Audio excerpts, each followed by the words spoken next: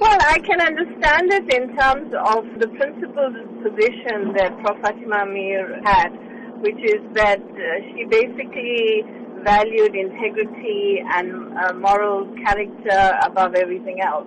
So her refusal to accept it from Jacob Zuma, had she been alive, is something that I think, she would basically have effectively done. She was a woman of great sort of substance, and she was very principled.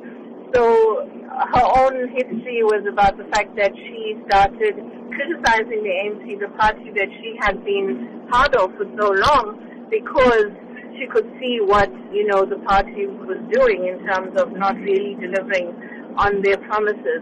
So I think that is actually what she would have done had she been here.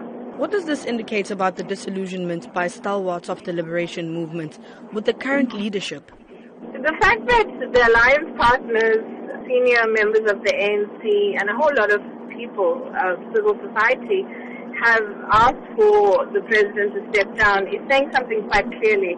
It's saying that effectively they think that by him stepping down, we would move closer to some solutions, given all of the challenges that we currently have. So yes, there's huge disillusionment.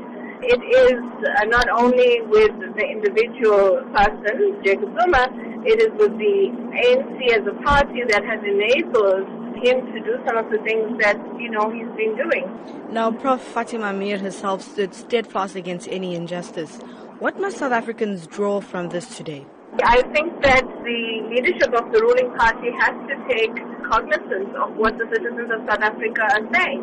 And Fatima Meer and many of the elders who have passed on. And Nelson Mandela also himself said very clearly that if the ANC does to you what apartheid did to you, then you must do to the ANC what you did to apartheid, and it's a well-known quote.